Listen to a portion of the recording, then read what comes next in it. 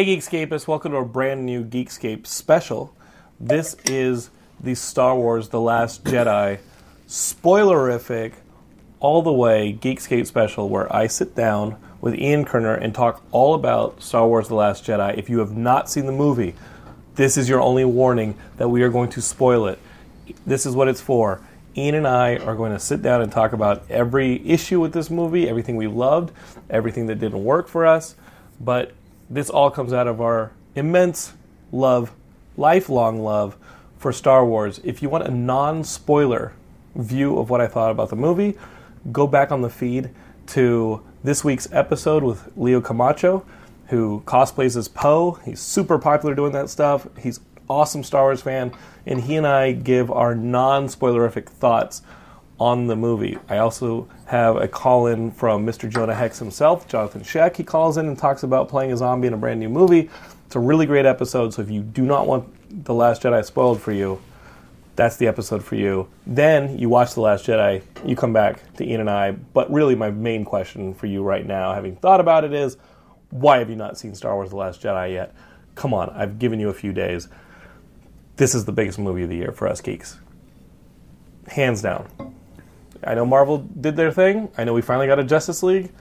But this is Star Wars The Last Jedi. And there's a lot to talk about. There's a lot to talk about. So, Ian, how do we dice up this turkey and serve it? Because there are a lot of servings. Let me start with this. I don't know if the listeners know this, but you and I generally have an embargo on our thoughts on things until we sit down with each other. So I actually have no idea what your opinion is. I have no idea what your thoughts Ian, were. How you I will tell you right now, I don't know my opinion on this movie. That's fair. A Rubik's Cube of strange shifting colors that the things that this movie does well, it does as well or better than a lot of Star Wars movies. There are some moments in this movie that are the best in the series, just great moments. There are some things that I think are so bold, and they were very welcome tonal shifts for the movie. Mm-hmm. It's a very different Star Wars movie than anything we've seen before. It's got some stuff in it that is totally different. I agree. Including starting right off the bat with such an injection of humor. And it's got, it's just a strange movie and it's trying a lot of new things. Now, sometimes that feels like it's serving a lot of masters. Mm-hmm. Like maybe on the corporate side or the creative team side, there were a lot of masters we served. Supposedly not. But at the other side of it, I love the freshness that some of these new tones and points of view bring to the series. Are they all successful? No. Are they all welcome? No. Are they bold? Are they cool? Am I glad they did it? Absolutely. I love that this is a different Star Wars movie. I'm glad that this movie exists. Does it entirely work for me? No. Did I like it? I really think so. Yeah. I actually, and I'm in a similar place. I've been going back and forth. While in the movie, I was loving it. There were things that really bothered me. I walked out feeling exactly that. But then as I've sat with it for several days, there's so much going on, and I said this to you before we started, the podcast. We don't have time. We need to get this up. You have things going on, because rarely do I feel a need to see something again to really discuss my thoughts. But I've collected them, and I can. As far as my final verdict, I'm going to live with this thing, I think, for a while. But we'd both like to see this movie again. Oh, I'm definitely seeing it again. I'm seeing it again in the next couple of days. It's not like Phantom Menace where you had to see it again just to realize that, yes, this was not good. Yes. This we want to see again because there is a lot to digest in this movie. There's so many shifting parts. There are things I'm definitely unhappy about. Sure, of course. But there are things that are so clever, that are so well thought out, and we're going to get into this in the analysis, but what Rian Johnson's done here is it's a lot of thought that's gone into how things are portrayed and identity. In so many of these characters that everyone has an arc. Yeah, there's a depth to it that is sometimes not present in all of the characters in the Star Wars universe. Yes. Right off the bat, we can start going with Finn. Okay. You see Finn in portions of this movie after he wakes up. We don't really necessarily know how much time has passed between the movie and this one. We do know that Leia's version of the I don't want to call them the rebellion. They're the It's the resistance. the resistance. Yes. Resistant to what? Because you obviously had They were resisting the First Order. right, but you had the New Republic, and you see the center of the New Republic destroyed by the Death Killer, the Star Killer base. Yeah. In the last movie, lot of questions already. Well, going back to Force Awakens, we're going to be doing that a lot. The political landscape, as it was presented, is that you have the New Republic. This First Order exists. The New Republic is not recognizing that they really need to do anything about it. So Leia formed this resistance because, in similar fashion to, I think in the original trilogy, the notion is that the Empire, Coruscant's sort of in the, towards the center of that galaxy, and the Outer Rim is a little more lawless. Mm-hmm. Okay? So with this, similar thing is you have the New Republic sort of there, and the bit, the First Order has kind of gathered its strength in this Outer Rim. Right. But you have the Death Killer, or the Star Killer base, destroying what was the new center of the New Republic. In that's in the Force Awakens. Yes. So now you have this. I don't know how much time has passed. It seems like days. It could be months. No. Yeah. The idea is supposed to be it's right away after. And here's the problem: is in taking out the center of the New Republic, it seems like the entire New Republic has been decimated. Yes. Because suddenly that's absolutely the case. But it's insane. It is insane. This is a galaxy-wide operation that is only called upon later in the end of this movie to save a resistance that I don't think the New Republic had acknowledged, but you would acknowledge. Let's say you're one of these planets that are closer to the Outer Rim. You're in the center. You're not the one that got destroyed by the Star Killer base. Wouldn't it be a giant wake-up call akin to Pearl Harbor being destroyed and saying, okay, we all got to wake up now? Like it's like the Pentagon gets destroyed.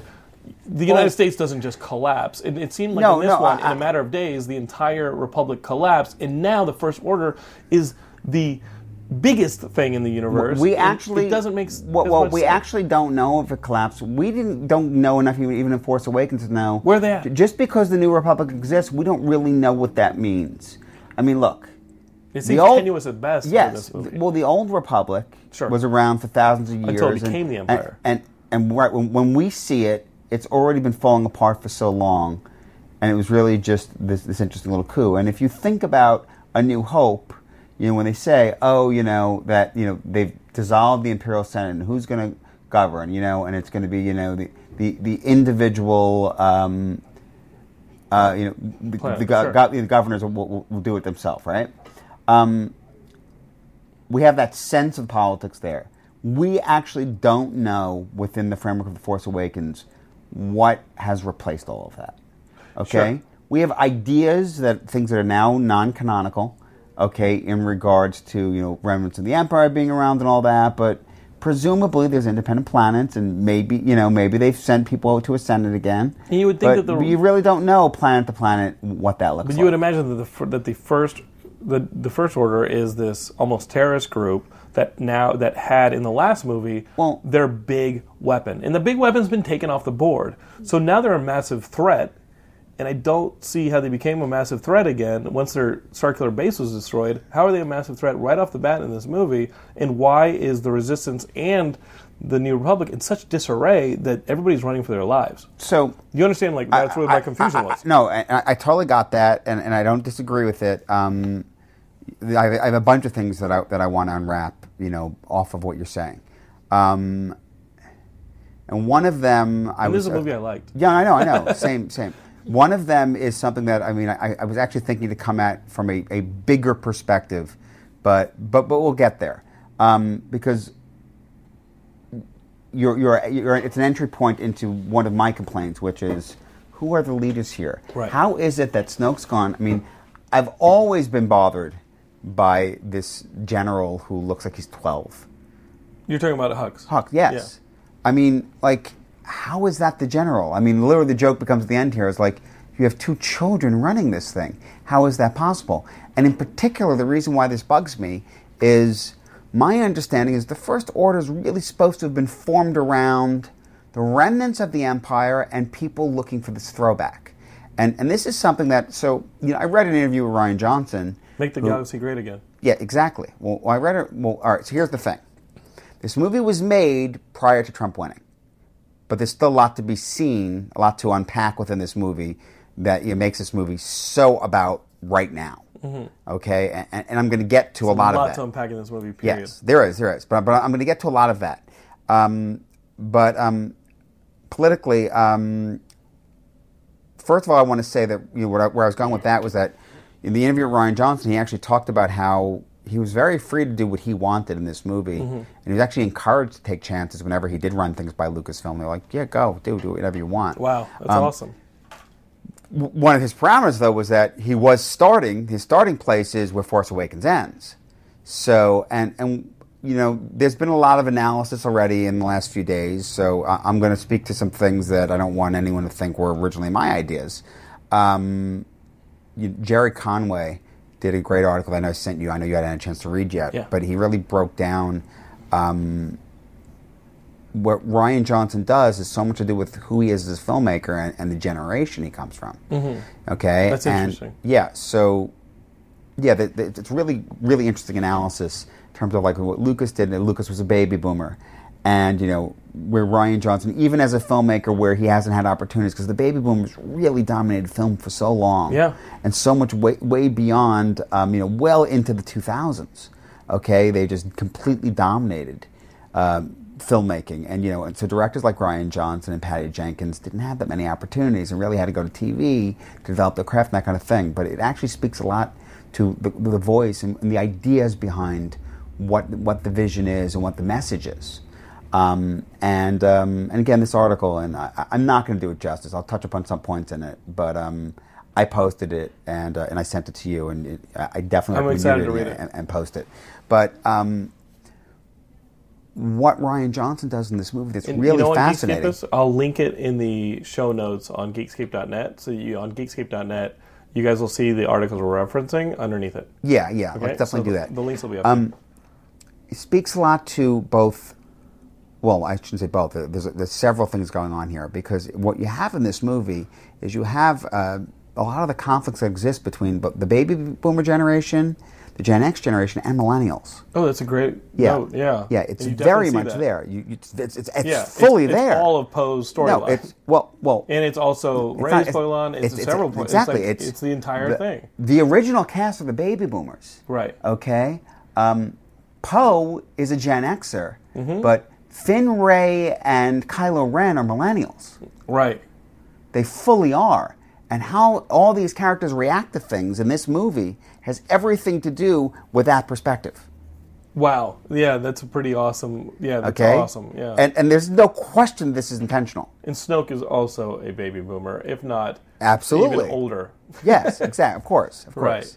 But I mean, the macro view of this movie, and it was sitting with me, and I came out of it. My girlfriend made some comments to this effect. We didn't talk about it at great length. You read this article after?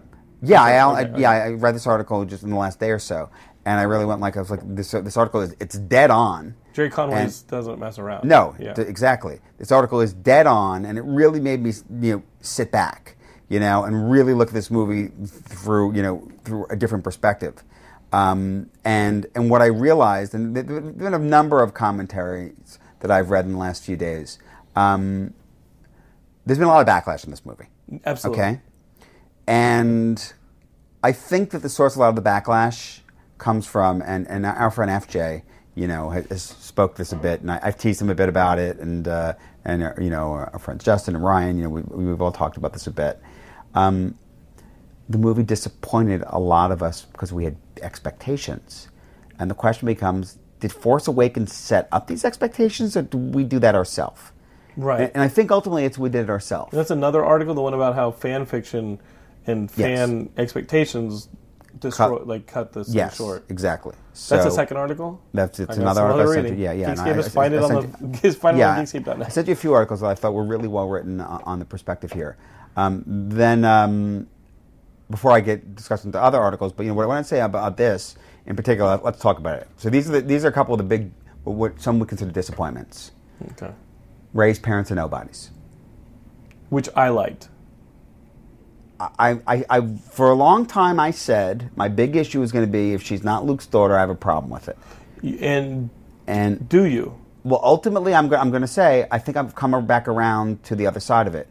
Really, the only reason I have a problem with it is this is the Skywalker saga, okay? And the fact that... But there's still a Skywalker. Well, I know there is, but let me say this. At the end of Force Awakens, he kills Han. I go, he's not redeemable. Yes. I said, there's just no way he's... But I've often wondered, is that fair? Because Darth Vader did the most horrible fucking shit. He swiped out probably certainly thousands, not millions of people in all the years we didn't see. Okay. He also kills his master in Obi-Wan, or at least attempts to. He does all this heinous shit. Right. And for me, I can't forgive Kylo Ren because he killed Han Solo. And you know what my answer to that is? You're damn fucking right. That's true. Mm-hmm. Okay, because it's Han fucking Solo. Yeah, but that has more right. to do with your sentiment than the character. That's exactly right. That has more to do with Ian Kerner than Kylo Ren. Absolutely. Well, to be perfectly honest. Is it a fair statement? I mean, it's certainly an indictment of George Lucas' storytelling that it's all simply a matter of what you choose to take into your heart, and you're just going to wipe away all the horrible things you did. Right. I mean, that is the flaw at the end of Jedi, isn't it? Right. And they start to make him sentimental when you realize the truth about Luke, and if it is the truth, right? When Luke came to him wanting to kill him that night, knowing that he is going to end up seduced by the dark side, that there's more force power in him. All right, so now we're getting into this movie. We're getting into some of the movie. Thing. But that was just one point. So that was one point. Right. Okay? So, yeah, exactly. There are others from the article that you want to... No, yeah, there are. But okay. Talking about the notion of Kylo Ren and the Skywalker thing, so then we get into this movie. I was surprised at how redeemable he became in some of those scenes. Well, right. Well, it was well done, but... So in this movie, that's the question. And I mean, I know, and I was sitting there with my girlfriend, and she's going like... And she said to me, she's like, yeah... I wanted him to come back over. And I was like, they really set you up. You thought it was going to happen, and that was very well done. Right. They did. They humanized him a lot, even though it was a difference in perspective. You felt for him, but remember, the idea wasn't that. All right. So Luke says in this, if he'd been a better paternal figure, what would have happened there? Right. And that's the thing about Luke in this that's really interesting is. He is a failure. He absolutely is. I mean, we got this grizzled Luke, this disgruntled Luke, this washout, right? He's not what we expected him to be at the end of Jedi, but you know what? I mean, I don't know why we assume just because he did get his father to turn, and indirectly beat the Emperor, and it is indirect. And I predicted that he was going to throw the lightsaber away. Okay. And I kind of like that. Yeah. Because it was funny. We were all waiting for this big momentous thing to happen with the lightsaber, and when he takes it in his hand, they're building it up, and I was like, he's going to fucking throw this thing away. Right. Well, and when he does it, it was super satisfying. It's hilarious. Okay. But it also said, hey, Jonathan, I know that you thought that, and you and everybody thought that Force Awakens was a rehash of New Hope. Anything can happen here, and so you better be ready for it. Yes, I agree with that. So it's that as a choice. I liked that, as I did the phone call thing at the beginning of the No, I like it too. And we'll go there, but let me just stay on the point about the redemption of Kylo Ren and the reason I was making it or discussing it. All right, so the whole thing is this. He's drawn to Rey. All that goes on. The simple truth is he's never tempted to be redeemed. He's just... more thinking in terms of that classic Sith, I want my apprentice. Right. It's full on exactly what Darth Vader says to Luke earlier in Jedi. Yeah, there's a lot of parallels there. It's at the end. The Emperor is foreseen, you're going to come, you join, well, guess what? I mean, that was one of the great things in Jedi when you think about the rule of two. Oh yeah, bring Luke over. It wasn't about father and son from the Emperor's perspective. It was take Vader's place, supplant Vader, is what the Emperor was thinking. Right. Because Vader was flawed. Because Vader was not what Vader was supposed to be because of, what happened to him on Mustafar. Right. Luke could potentially be everything that the Chosen One should have been before he was damaged. Right? So, anyway, my point is that, so this is what Kylo Ren is thinking, and he surreptitiously takes out Snoke, And which I loved that. Well, I love that they take that whole question about who Snoke is and Snoke is this, Snoke is that. I love that they just wiped that out. So that also is the other thing that is disappointing for many people because there's so much speculation about who Snoke is and what that means. They wanted another emperor, and I'm sorry, but that narrative is too we've had it before. Well, here's the thing, and and I got to give credit to our friend FJ, who flat out said, he drew the comparisons with the emperor and what we knew and didn't know and all that. I think. Honestly, even since the prequels, where people first started yelling, "Oh, my child has been raped" and all this stuff, it's what's happened is you have so many people who were children when the original trilogy came out, and now through adult eyes, we're very unyielding in our expectations of most people, right? Or our initial reactions to things. I think. So we have expectations, and the fact of the matter is, every Star Wars movie has been different, including Force Awakens. Yeah, for as much as Force Awakens is a rehash, it's still every single Star Wars movie is different. Yeah, they all are. No two Star Wars movies are the same movie. Right. I mean, not only because it's an ongoing story, not just trying to do the same beats. I mean, yes, that's the main criticism of Force Awakens is it repeats certain beats. Right. But they're all different. They all have a different feel for different reasons and different messages and all that stuff. Great. Yeah, there's some stuff that's fresh in that movie. But what I think happens is between expectations not being met, and it's exactly that. It's just there's the expectations of what's going to happen, and expectations of how it's going to feel. And I think that's what people surprised me. I loved it. Yeah, but that's what people get down on it. So anyway, where I was going with all that is, I think after this movie, Now Kylo Ren is leading the First Order. Snoke's gone.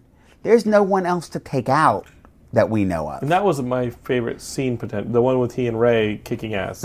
Me too. I love that scene. And I love the surprises of it. I love the dynamics of it. I love the Empire relationship there where he's sticking his hand out, his black-gloved hand, and saying, come on. Yeah. I loved all of that scene. Well, and this sheer power that he's exhibiting is fascinating. But my point is that for this to be the Skywalker saga, maybe it doesn't need to be, but I feel definitively he's not redeemable now. Yeah. He's not. Okay? So I guess the expectation then is, if it's still the Skywalker saga, but he's the bad guy, and presumably it's now really becomes about Rey fighting him and maybe putting him down, then maybe that is the right way to end the Skywalker saga. And wasn't that the message that you got at the end of this movie, that shot of the little boy, which felt like a sentiment that should have been preserved for the end of the 9th film because it opened the galaxy up to the nobodies? But isn't that who Rey's parents were these nobodies? Right. And you still have to ask yourself whether or not Kylo is telling the truth. No, I want to go there, but hear me out on the Skywalker angle. Okay. Because... And Leia is a Skywalker, and she's that's what I was about to say to you, because there was an idea that, the first movie was Han's, the second movie was Luke's, and unfortunately, if Carrie Fisher had not passed, Leia was supposed to have been more center stage in the third movie. And I think that's what would have maybe saved what my problem now is with Rey not being a Skywalker. Right. It feels too open-ended for a movie that's supposed to be about the Skywalkers. Yeah. Yes, because if the third movie, if it was about Leia and Kylo, it's still, you have the good Skywalker, the bad. You still have it being about the Skywalkers, right? So where do we go with it? What's it going to be? I certainly want to see. You will see Luke again in Ghost form. Well, so that's another thing to unpack in this movie. Yoda. Yeah, Yoda was fantastic. Yoda was cool. And what we truly see, finally, is that notion that we heard from Obi-Wan way back in New Hope. If you strike me down, I'll become more powerful than you could possibly imagine. Yoda, as we know, we got the sense of the terminology came from Qui-Gon about the living force and communing with it. And that's what the notion of when a Jedi that dies, that actually just disintegrates, that disappears, that dissipates, that's becoming one with the living force. Right. You can only hold on long enough to keep the projection of 2 dice there, and then you actually pass on. Well, that's just it. Yeah, there's some math problems going on there. No. That's a different thing. Yes. That's a different thing. I'm just making a joke. I because know, Luke dies, I know. and for some reason, those fucking dice are still hanging around. No, you're making a joke, but it's a different thing. That's not what that is. Yoda's past, he's one with the Force, and what we now see is he's so powerful. We saw Obi-Wan pop up and all that. Mm-hmm. Yoda gets to actually pop up and actually generate Force lightning. Yeah. You know, and all these things. I mean, and he knows exactly what's going on with everything. You know, I mean, Yoda's awesome. Super powerful. Yes. So I guess Luke from Beyond could still project the Force dice. Or Han's die. In order to troll Kylo. Yes, and in a way troll his sister because he handed her a sentimental projection. Yes. So here's the thing. It's a little weird. It was weird, but here's the thing. Is that exactly that. Kylo flat out says to Rey earlier in the movie, how are you doing this? You can't possibly play. This would destroy you. So we're actually, in seeing what Luke does, which is so far and away beyond what Kylo's referring to what he thought Rey was doing. Projecting himself on another planet. Yeah. Projecting himself, looking younger. Right. Yeah, he did. He didn't have the gray when he showed up. He did not have the gray. That's when he knew something was up. Yes. He appeared to his sister as he looked when last he saw her. Right. The way he looked back. When he came out from the rubble of his temple. Exactly. So the idea there is that he did what he had to do. He used the Force at that level, and it killed him. Right. Because it was just so much, but then, he had accepted his place. He wanted to die became one with the living Force. Yeah, he wanted to die there. It's a great swan song. He's looking at, it's very much like when the first time we see Luke in A New Hope, with the vision of the two sons, and that music playing and all that. That was all there. Yeah. We definitely saw that. And he does that. So the it was fact nice. Could it have been saved for the 9th movie?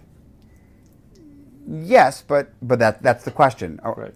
I don't think there's any plan for how Hamill to be in it, though I would hope he would be, At least as a one with the Force. Yes, exactly. Yeah. Exactly. I would imagine... Yeah, I hope there's some kind of cameo or something. I would imagine Mark Hamill would be in the movie as the Force. Yeah, I would hope there'd be a cameo. And Ewan McGregor, too. Yeah. I think that they do have a big issue with not having Leia. Right. Okay? Without having Carrie Fisher. It's a production issue. Yeah. Yes. The other issue that I think that, were fan expectations were, you mentioned Snoke. And I sort of already covered this with this whole idea of that, what do we really know about the Emperor? We forget that we had all these theories, in between the original trilogy, for those that are old enough to have seen it back then. I mean, everyone was, back at the first movie, it was going to be Luke and Leia or Luke and Han. Honestly... Luke and Han would have been awesome. I'm sorry, I meant Leia and Han. But honestly, really, after A New Hope, no one's really thinking about Leia and Han as a couple. That's an Empire. Right. Which was great. It's not really in A New Hope. I mean, you see it now. Right. Because, he's like, oh, you think maybe, someone like me and her? No, they're coming to Luke. But it really seems like that's more Han teasing Luke than anything. Sure. At that time. It was great that really... I mean, that's why Empire has so many great surprises in it. It does. I mean, Empire is fantastic. There's no question about that. But the point is that there's so many things that were speculated. So many things, so many ideas, so many theories that ended up being wrong because it's not how the movies went. Mm-hmm. I mean, so much talk and the fan theories always existed. There just wasn't as much of a pulpit for them without the internet back then. And nobody saw Darth Vader, I'm Your Father coming. No, absolutely not. Nobody saw that. Absolutely not. Yeah. Not that I went to see it in the theater. I mean, I didn't see it in the theater until Jedi. But I'm saying, back then there was I don't know if you're old enough for Starlog magazine? Oh, of course, yeah. Yeah. Carrie O'Quinn started that magazine. Right. But I'm saying, that was like, you got Starlog magazine. That's where all the theories would be, and everyone would talk, and people wrote in because that's how things worked back then. Carrie O'Quinn started that and Fangoria. Uh-huh. And he's a friend. I love that guy. He's an older guy, and he's awesome. I should have him on the show. The dude is awesome. You should. So the point is that the idea that people are disappointed in the movie because the fan theories didn't play out is kind of ridiculous. No, fuck the fan theories. Yeah, does this movie work on a narrative level? Exactly, and so that's the important conversation. That's the important question. You kind of justified Luke's death, quote unquote death. You kind of justified it for me because I felt like it was something that needed to be held until the 9th movie when it was really working. But obviously, we're going to get a bit of an I mean, I would like to think that we get a bit of an Alec Guinness. That's what I'm saying. Luke Skywalker. That's what I hope. In the 9th movie. Exactly. So here's another thing that I think disappointed. And I felt a little disappointed by initially, but then I think about what Yoda said I'm okay with. It's like, I expected major training stuff with Rey. Yeah, you did not get a whole lot of Yoda training stuff with Rey at all. You didn't. No. But if we'd gotten that, we would have said it was just a replay of Empire. Right. No, I think that was a no-win situation. Yeah. Yeah, and ultimately we got entering a dark tree, and that was a bit of Empire right there when she enters a dark tree. It was. Sees the books of the wills, which I love that shot of the books in the Falcon. Mm-hmm. There was no post-credit scene. Was there a post-credit scene? No, I didn't think. Okay. No, there wasn't. I read something. I think it was a joke online, and I was like, there's no post-credit scene. Yeah, this is not Marvel. Thank you, Disney, for not making it Marvel. Right. We love Marvel, but this is a different flavor. No, it's not. Yeah, it's not done. So, the lack of training, initially, I was like, oh, I thought we were going to get that, but then the question becomes, well, what does she need? She has combat training already. She's been fighting her whole life. Right. Okay? The reality is that there's supposed to be an idea that, like Luke goes from the end of Empire, okay, to the Suddenly Jedi, now, Return of the Jedi, now he is a full Jedi. What happened in between? There's something of an idea of the Force sort of guiding, right? Certainly that's the case with Rey all along. And she's finding the power more and more, and she's using it. It's sort of... She can FaceTime with Kylo now. Right. Yeah, she does the Force FaceTime. That's what I call it. Well, wait a second. But that Snoke did that. Yes. Yes, he does show up. Right. So that's the thing about the expectations, and that they weren't met. And I had to sit with it because I had some of my own, but that's where a lot of my initial issues came from. Well, I don't think that's fair. Like, it's not fair. Does this work it's in not. the movie? It's not. So we've covered some of the things that are brilliant about the movie. I want to cover something else that's brilliant about this movie, and it's a nice way to get into some of the issues with the movie. Sure. This, interestingly enough, the fact that this movie was made not so recently, the movie was actually mostly made prior to Trump being elected, and I think there's been this big groundswell, and after we don't normally make these podcasts overly political, right? But no matter what your politics are, I think that you can agree that there's been a groundswell, in feelings out in the world because of the fact that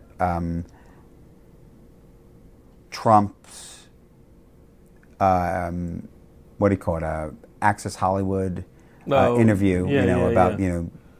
His cup he's like grab the pussy thing. Yes, that whole thing, as well as all the accusations against him and all that, has created a certain groundswell, and now it's really come, up with the Harvey Weinstein stuff, and now so many other, scandals and all this stuff. It's now front and center, and and I'm of the opinion it's about time, and it's great that we're actually now really looking at, how women are treated unfairly and women's roles and all that. We talked about Wonder Woman, even as two white men, mostly white, I think that this movie, one of the things that people really reacted to that was really unfair was this whole idea that, oh, yes, Admiral Holko, Laura Dern's character, yes, some people actually went to this place of, she should have told Poe Dameron what was going on, and then he would have understood. It was like, wait a second. Why should she have told him anything? Right. He's a subordinate. And he's been demoted. Yes, and he's been demoted. This movie does a brilliant job of actually showing these really strong women. Sure. I mean, it's actually, one might almost argue it's, I don't want to use propaganda because I don't mean it that way. It's a really positive voice for this notion. I mean, this movie is filled with women who know better. Right. Okay? So you started talking about Finn earlier, and I cut you off, and the reason I did it is because really all of these characters have this. You have Rey, who knows better than Luke, okay? You have Rose, who knows better than Finn and needs to show him the way. Okay? Right. Yeah, he's ready to jump ship. Yeah, and you And have then he's becoming you have Holko and Leia, who know better than Poe. Yes. And the women are all right. Yes. And the men are all wrong. The Holko stuff is great. We lost Admiral Akbar off screen somewhere. What do you mean somewhere? It in that explosion. Blown up.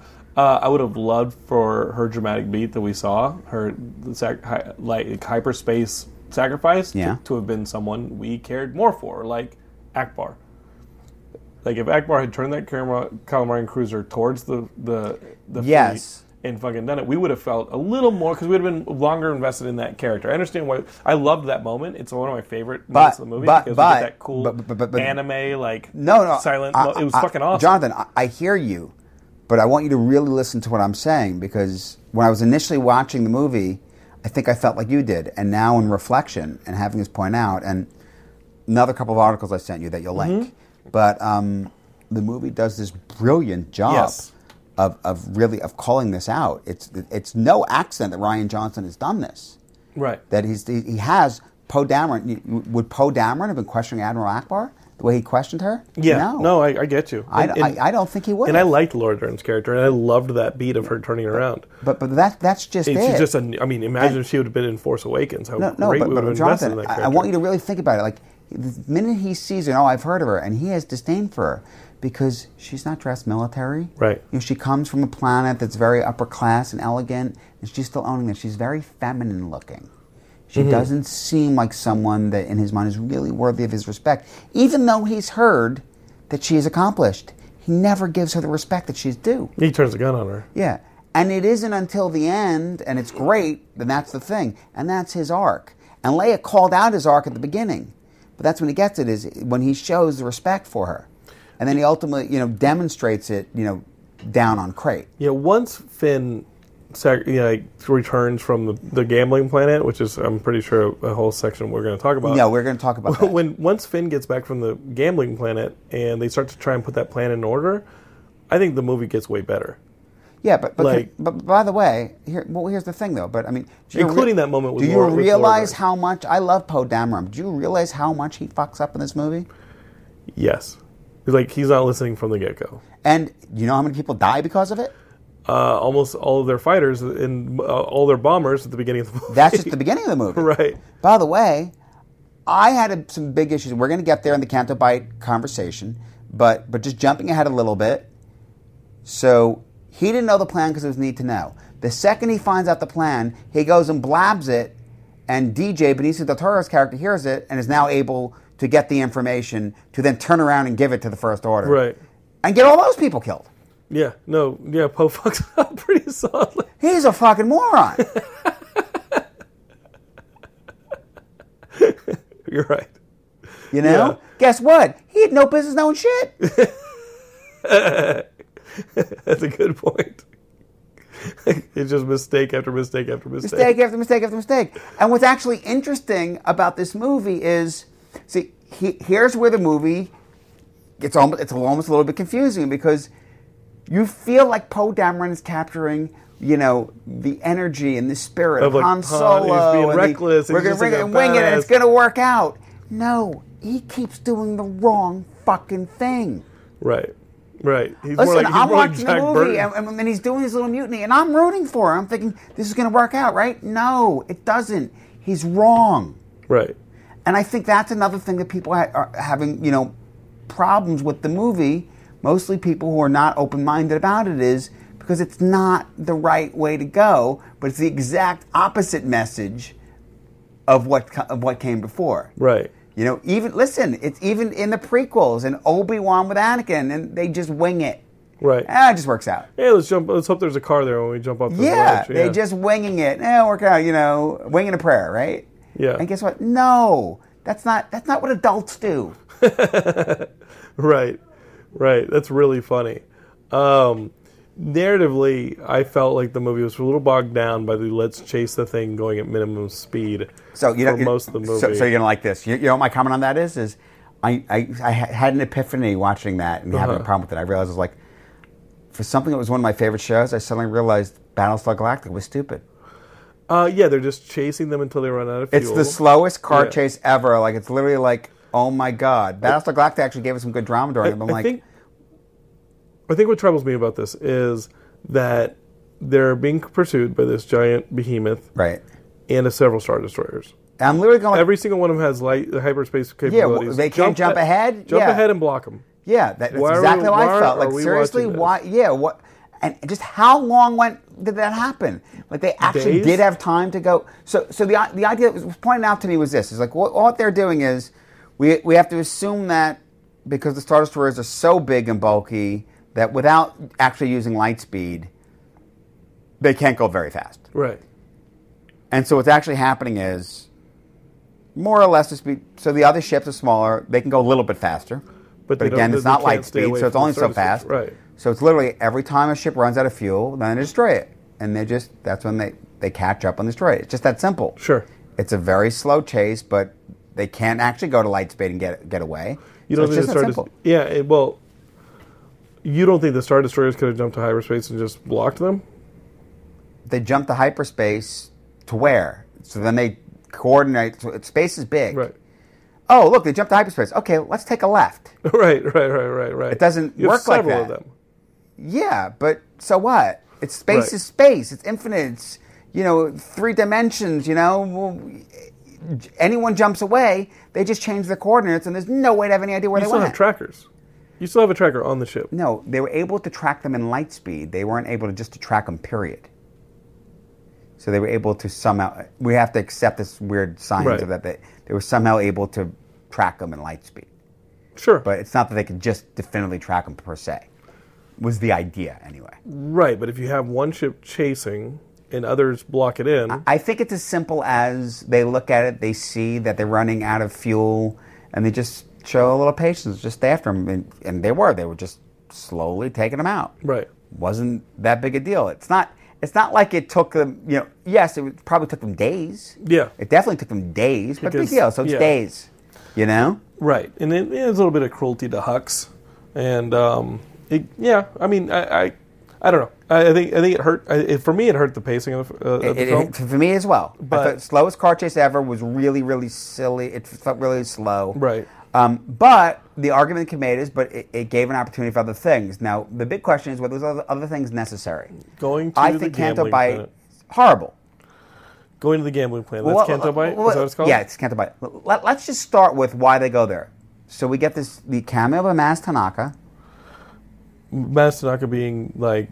Is that Justin Theroux's character? No, Maz is... Oh, Maz, yeah. And she's having her dispute with the Union. Yeah, no, I remember that. That was a little silly. It was a little silly, but and then all she does is say this, oh, okay. There's a guy down there. This guy. You have to know him. Doesn't give the name.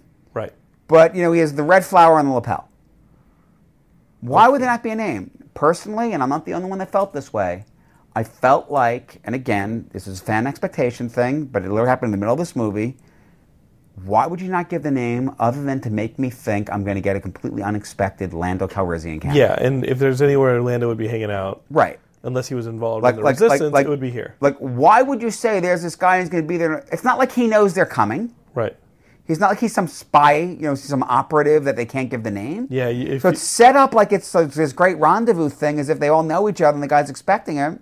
And yet, it's not that. Yeah. They don't give the name. So it's weird. Yeah, if showing up and seeing that Rose thing on Lando would have made the entire place go nuts. Right. So instead, it's random person who happens to be Justin Theroux. And by the way, seemingly the whole point of the Canto Bight thing is, we could throw in this interesting little seedy thing. It's a different kind of seedy, but it's also, it's the cantina, it's the bar in...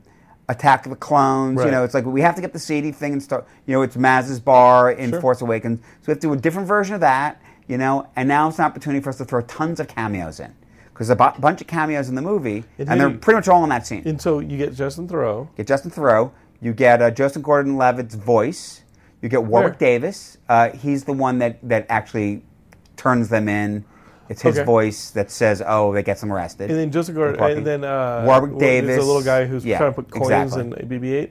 Exactly. Okay.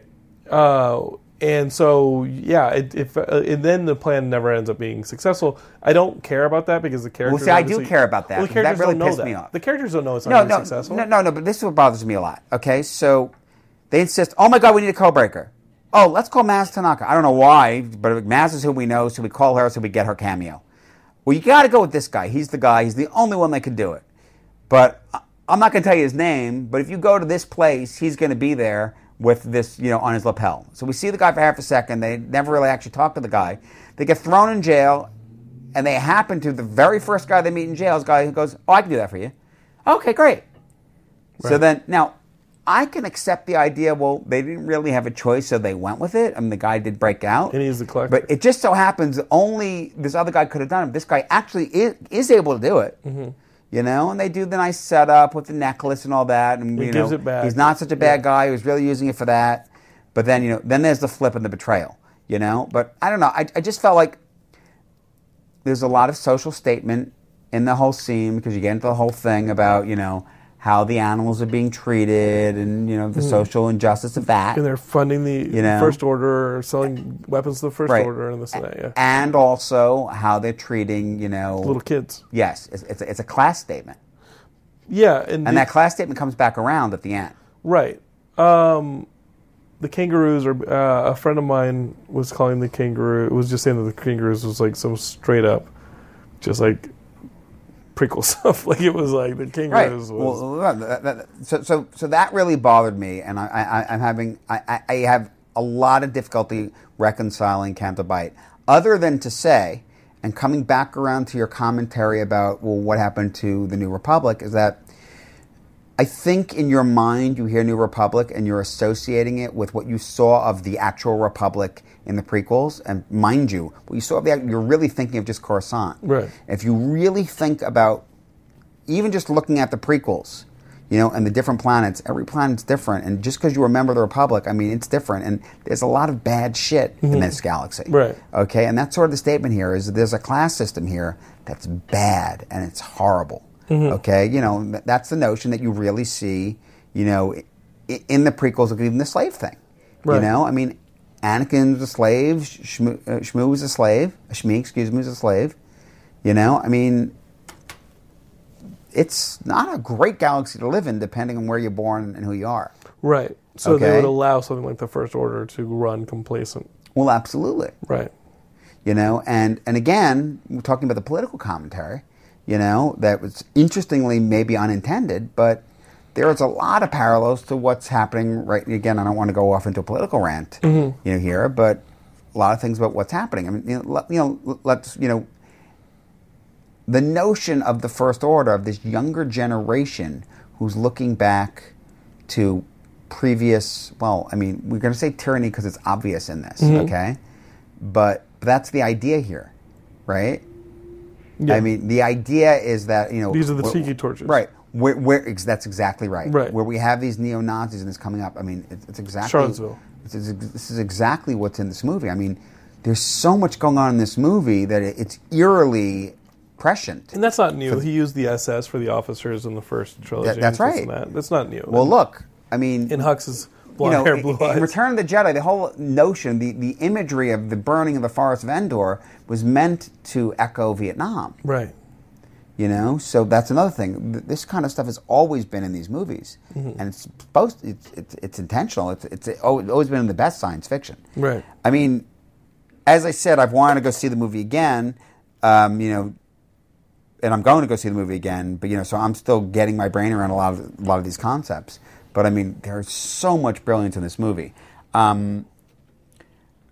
I know a lot of people felt that, the very end, felt a little hackneyed, with the kid, but that's just it. It speaks to what Yoda's saying. The movie's called The Last Jedi because that's a statement, but it isn't. The idea is that, so Yoda says at the end of episode 3, okay, and it's an important point, the Jedi did things a certain way. It's also a bit in Empire, too old, to begin his training, But that's just it. It's holding on to these old ideas. Yoda acknowledges at the end of episode 3, maybe we have to change. And I think that there's a notion, we don't really see it entirely, but the sense I have in this movie, there's this notion that Luke started as Captain, all that, he probably did things very, very similarly to how the Jedi did it before. The idea that, Rey was sold, so she's Jedi, you're okay, take the kid, take this little kid. Right. I think it probably was a lot like it was before, and it needed to change. Mm-hmm. Okay. So, and that's just it. What we see in that ending is Luke's story. He realized he got off his ass. He made that stand. His story is important. Yeah. It goes out there. He's arguing it's not important, and he realized, no, it is important. Mm-hmm. Yeah, Luke has lost his faith in all. He's a legend, and being that legend, that's the argument with Rey. Mm-hmm. The fact that he's a legend, it doesn't actually matter if what people think of him is true. What matters is that they believe and that it inspires them. Mm-hmm.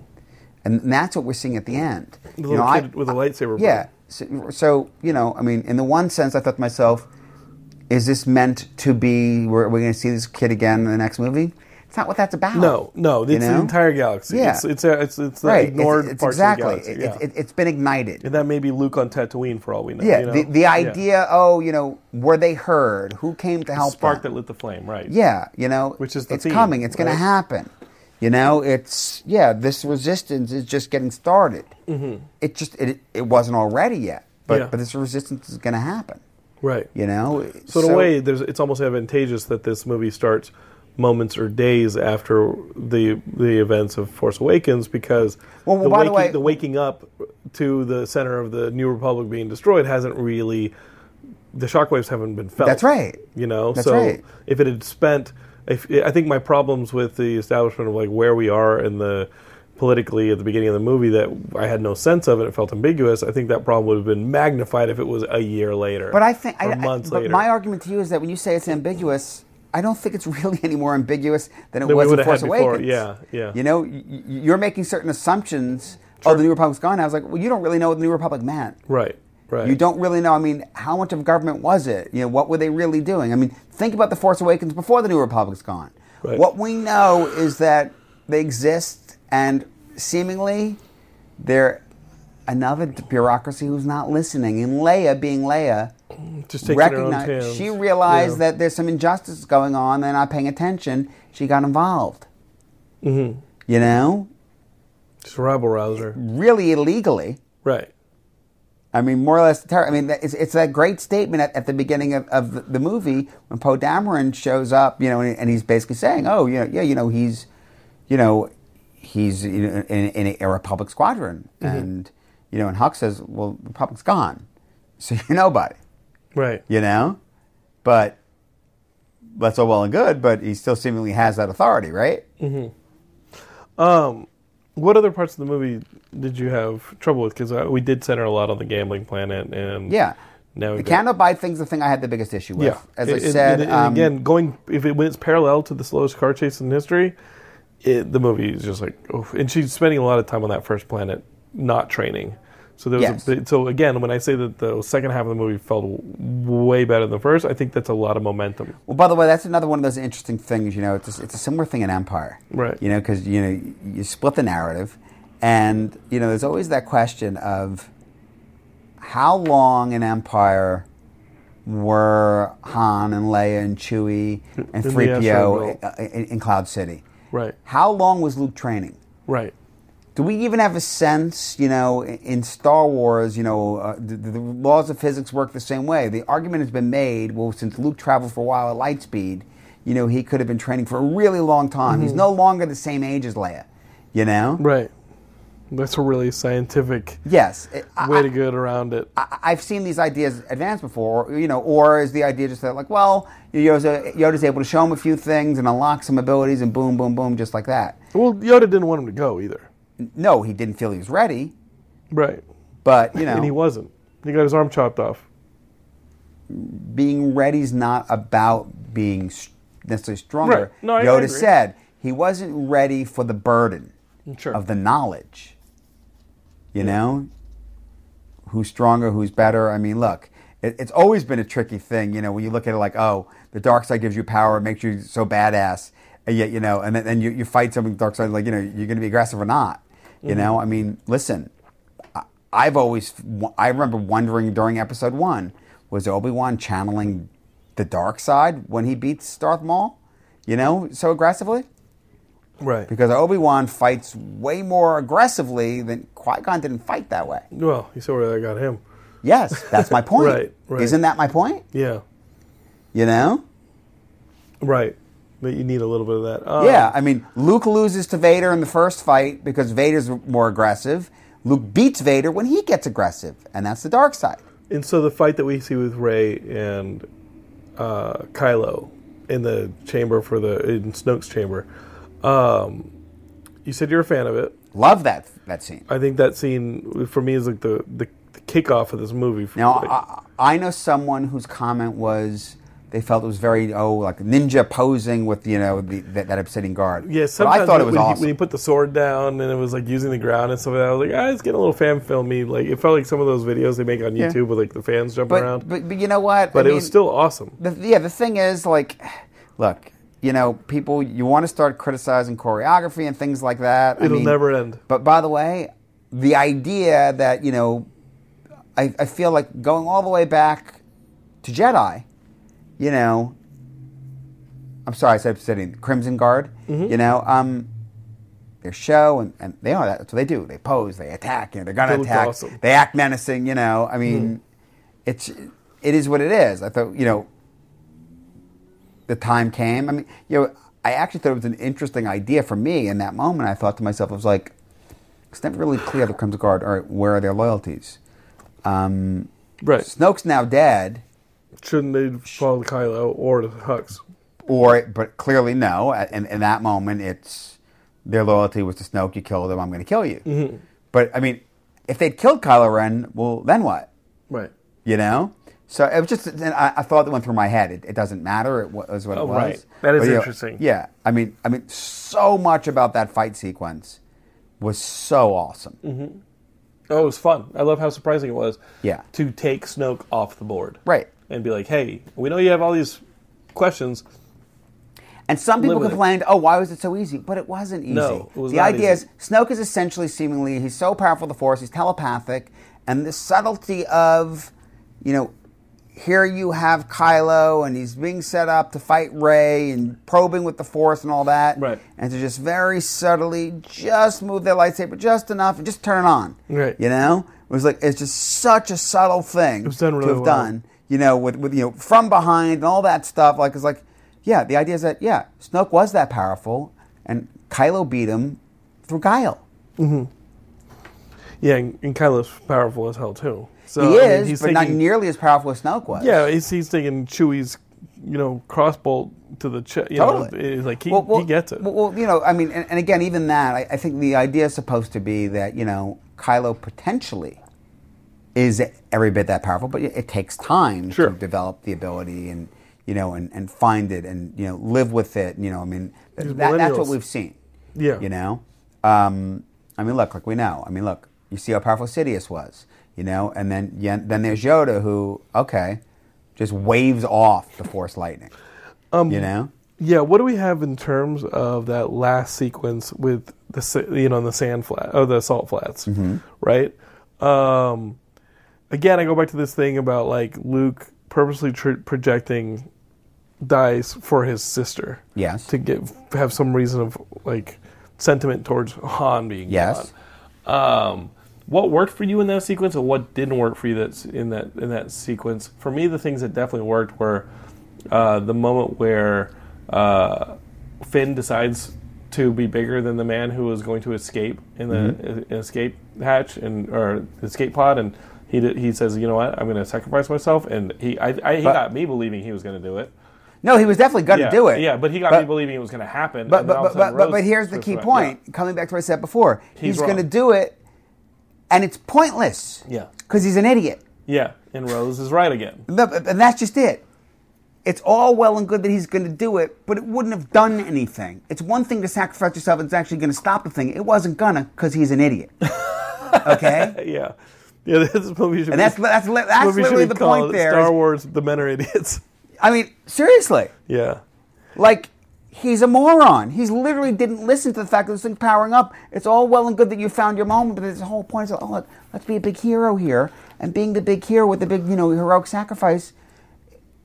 The way you do it, the right way to do the heroic sacrifice is when it's actually going to work, like Hulko did, Right. And the fight between the Captain Phasma scene, did that work for you? Because that was obviously something the fans really wanted. So let's talk about Phasma a bit. Yeah. A lot of we all thought, I think Phasma was really built up going to Force Awakens, and it was a little disappointing. Now we have it here. I know for me, one of the funny things with Phasma, it's like this whole, she has this different armor. And, one of our friends, we were discussing this, like, all right, well, what is that about? Like, you almost want to see, like, at least occasionally have someone else in silver armor. Right. And my opinion on that, I felt was sort of a callback to Darth Vader in A New Hope. Sure. Because, when A New Hope starts, we don't know, all this mythology doesn't exist, and it's just like you have stormtroopers in armor, and then there's the one guy he's in different armor. Yeah. So he's badass. Right. Right? Right. That's what it is. We didn't get a whole lot of evidence of that in Force Awakens. No. So in this, we see that she's badass, but she still kind of is not around all that much. Right. But I think that's sort of this. As we've said, there's so much going on in these movies. My girlfriend had said to me, I made a comment about Boba Fett at one point. She actually said to me, she said, I don't understand, like, what's so great about Boba Fett? And I'm like, well, he's Boba Fett. Yeah, but I think a lot. But the answer is that it's not in the original trilogy. It's not you have hints that Boba Fett's so great. Mm-hmm. And that's just it. It's not about showing how great he is. You have the hints, and Boba Fett only gets taken out by accident. Yeah, I think I read a really good article about the role of action figures in the early '80s, and that huge explosion of G.I. Joe and Star Wars figures. Star Wars figures really started it for the most part with that Kenner deal, and how characters like Boba Fett or characters that would cameo in the He-Man or G.I. Joe became cult characters because the stories that were told about them were our stories that we had to create with the action figures. Those stories, Boba Fett's story wasn't told in Empire and in Jedi. There was very little of him in that movie. His stories were told with us in the Boba Fett action figures, and that is why he's so beloved and a cult figure, because we had to create those. We had ownership of Boba Fett's story. We made them up for ourselves. So what I remember is this. And seeing Phasma is similar going into Force Awakens. Well, first of all, a lot of it's design. We live in a different time now with all the tie-ins and all that, and what's now even is canonical. There's enough expanded universe stuff. There's going to be books and comics and games. But I made reference earlier to this idea that there were things and theories going on in between.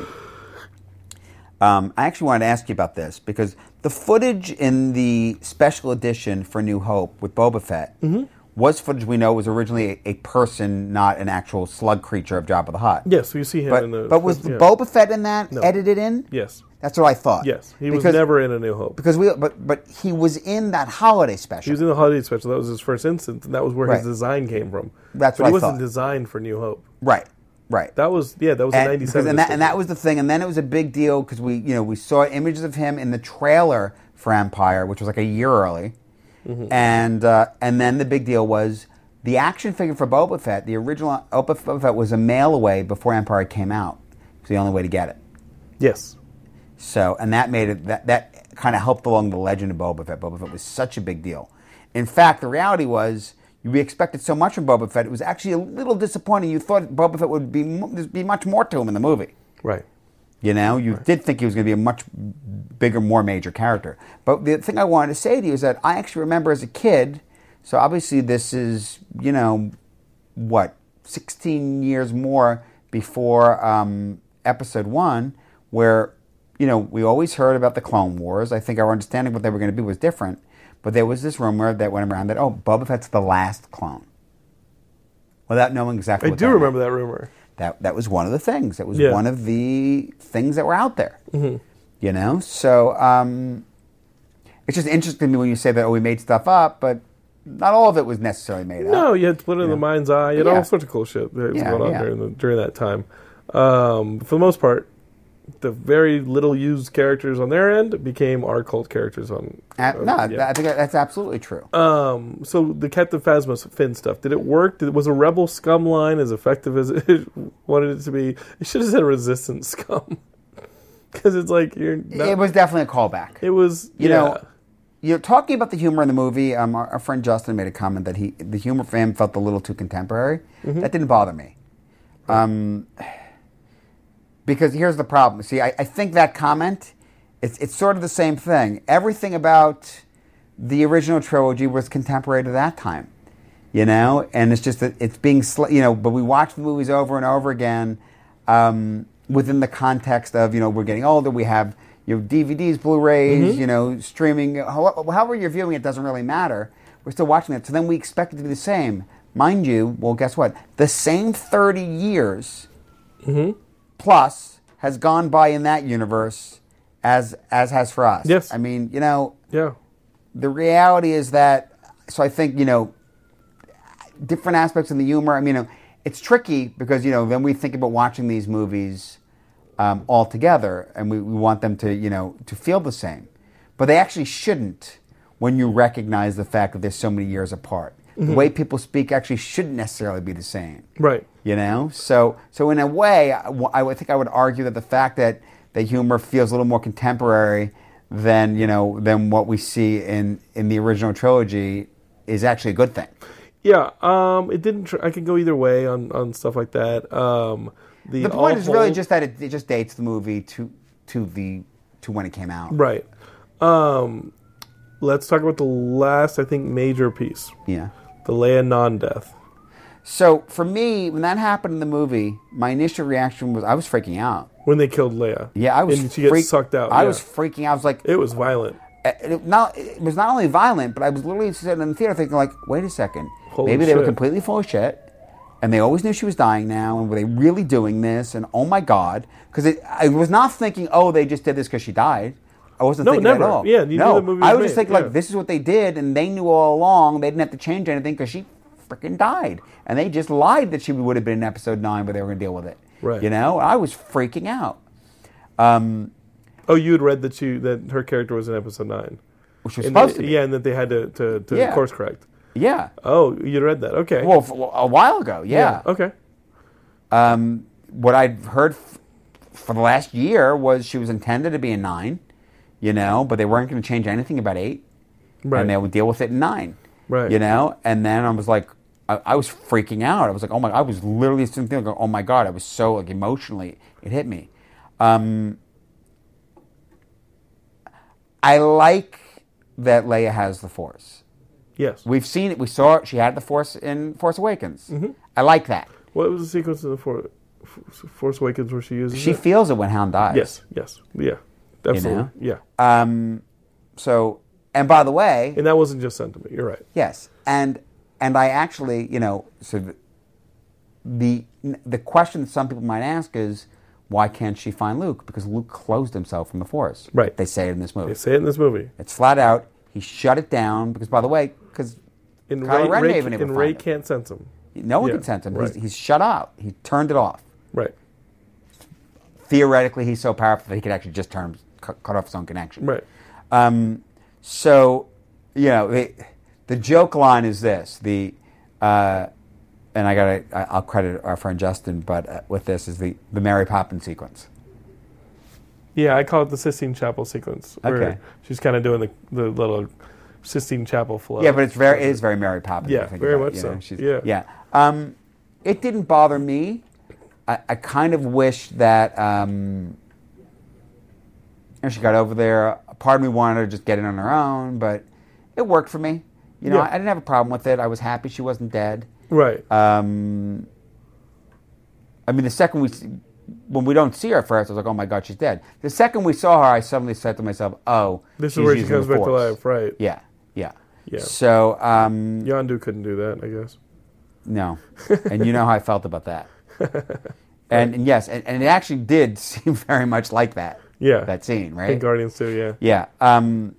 So I was okay with that. And again, I think that ultimately the point of that was because Rian Johnson was very intentionally wanted to do that Hulk character and that whole thing because it wouldn't have played the same with Leia because he does have respect for Leia.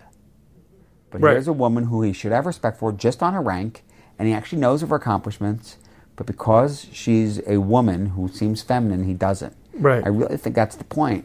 I really think that's intentional there. Mm-hmm. And I mean, I so think, you had to remove Leia for a section. Yeah, I think that became, and that's just it. When Leia shows up later, and it actually plays. Kicks the door in. What's that? And she kicks the door in. Yeah, and it actually plays. And listen, I mean, I didn't see it while present in the movie. I was literally thinking, Leia's come to save the day, and she's going to be on his side for a second there, and then she's not. Yeah, because he's wrong. Yeah. Yeah. So we end this movie.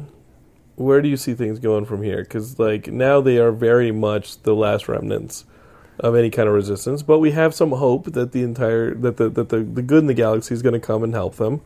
And you have the First Order to some degree. We don't know the degree in which they're powerful. The big question becomes, when does Episode 9 pick up?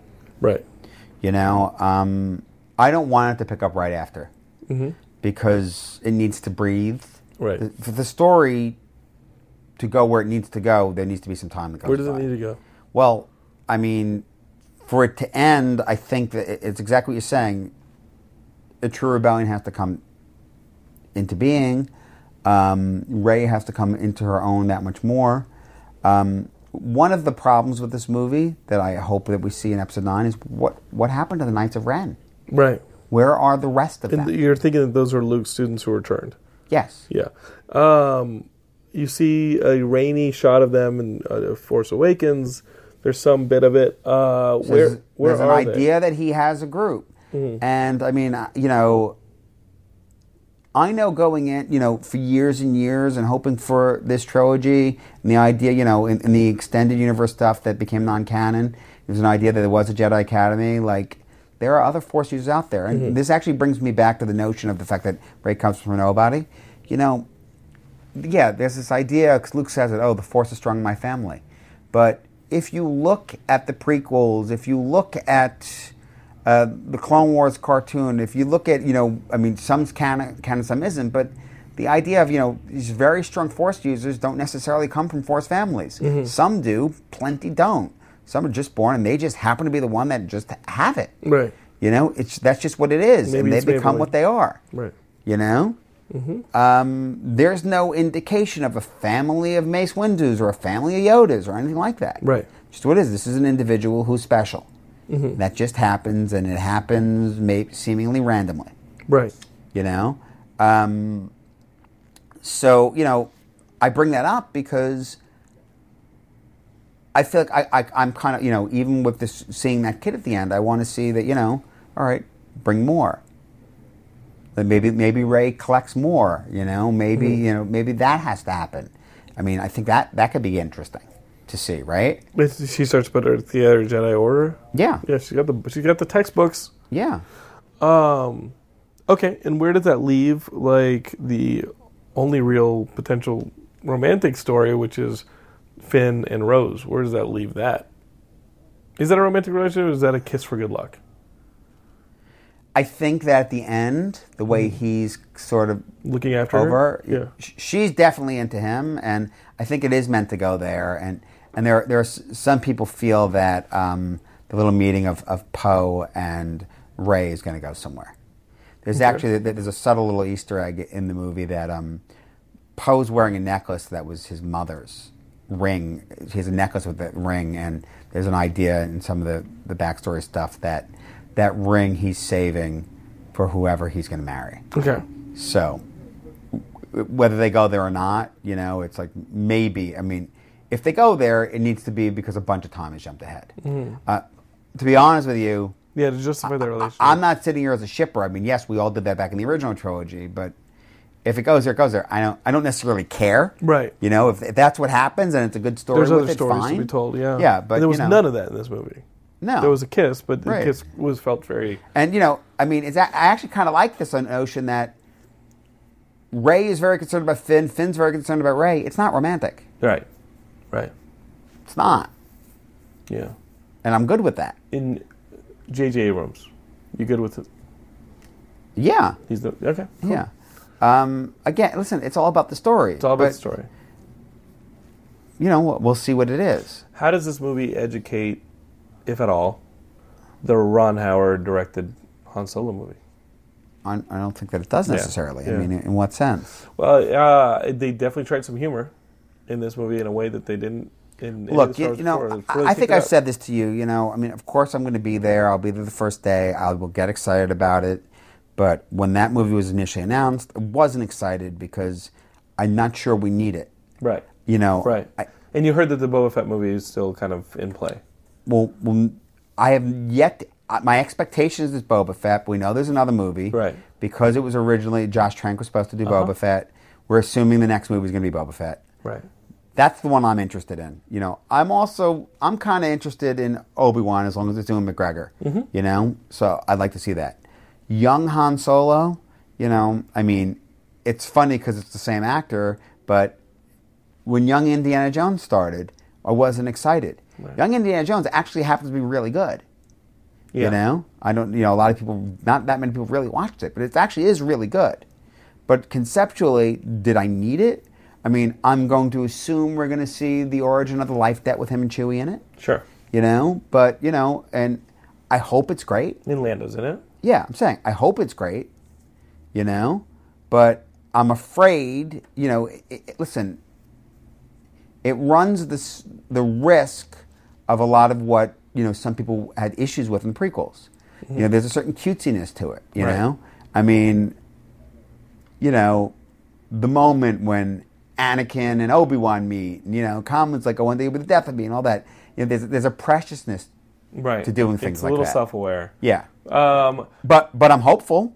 Do you see Billy D. Williams as in the cast for Episode 9? As I said, I was disappointed I didn't see him in this because that was the perfect time to do it. Doing it somewhere else, I mean, if it's good, great.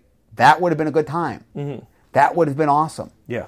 That would have redeemed the whole Canto Bight thing. Yes. Yeah. But I'll be honest with you. Had they done that and it was Lando, it still would have felt like a weird the universe is diversion. It's fine. It's still, suddenly the galaxy is a little bit smaller when you get something like that. And where'd that history go? Yeah. It's a lot to unwrap. I mean, again, coming back to Canto Bight, it felt just really weird. We're stuck. We need a code breaker. What are we going to do? Let's call Maz. She'll know. Oh, there's a guy here. Okay, well, let's just go there. It just felt really out of nowhere. Mm-hmm. I mean, and it was a little bit sort of hey, let's suddenly turn this movie into Ocean's 11. Sure. Yeah, and I'm glad I didn't have the chance to go all the way down that hole. All right, Ian. There's a lot of thoughts here, a lot for FJ and the Geekscapists to digest. Geekscapists, I'm going to post this up, and you guys can go to Geekscape Forever on Facebook. That's our Facebook group for discussion, and tell us what you think about The Last Jedi. We already have a discussion started up there. I think Ian and I steered clear of it because we didn't want to tip our hats to each other to see what we thought. But we definitely want to hear from you. You can listen to... share Geekscape with your friends. That really goes a long way in telling people that we're here. So definitely, wherever you're listening to this, leave us a review. Click that share button and share us with your friends. And on top of that, you can find us on social. So tweet at us. Let us know what you thought of this episode. Absolutely 100% go on our Facebook group, Geekscape Forever, and talk with us. That's what we're there for. In Geekscape, you can also watch me talk to several Star Wars cosplayers on our YouTube channel, Geekscape TV. We did that in a partnership with Skype, and that was a lot of fun. I threw them a little bit of a Star Wars The Last Jedi based quiz to celebrate Skype putting out their brand new iOS update with it's got these masks that are cool. You can dress in a Kylo Ren mask and send messages, record messages for your friends. You can also use all these Star Wars emoticons that they've put in this new update for Skype on iOS. So that's a fun partnership that we have there, and that's been a great partnership for us. We like working with Skype here at Geekscape. Ian, you can always find him on Twitter. He throws those... you can see him discussing things with FJ back and forth. And our friend Adrian, that's always fun for me to read. I'm like, don't get involved. Because I just let them work it out. But that's always fun to read. And he's also on Facebook. So Ian, you want the discussion to continue, you got Ian. You got access to Ian.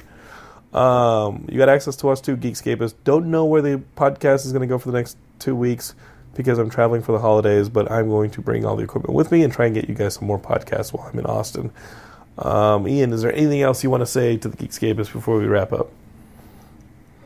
No, other than I think that this movie deserves a lot of thought and should not be dismissed Right. out of hand. There's a lot going on. I mean, I'm applauding the movie the more I think about it. Yeah, I'm Perfect, with you. it is not. I'm with you. Not perfect. Interesting? Yeah, and I'll take interesting any day. Cool, man. Talk to you later. Sounds good. Bye, Geekscapists.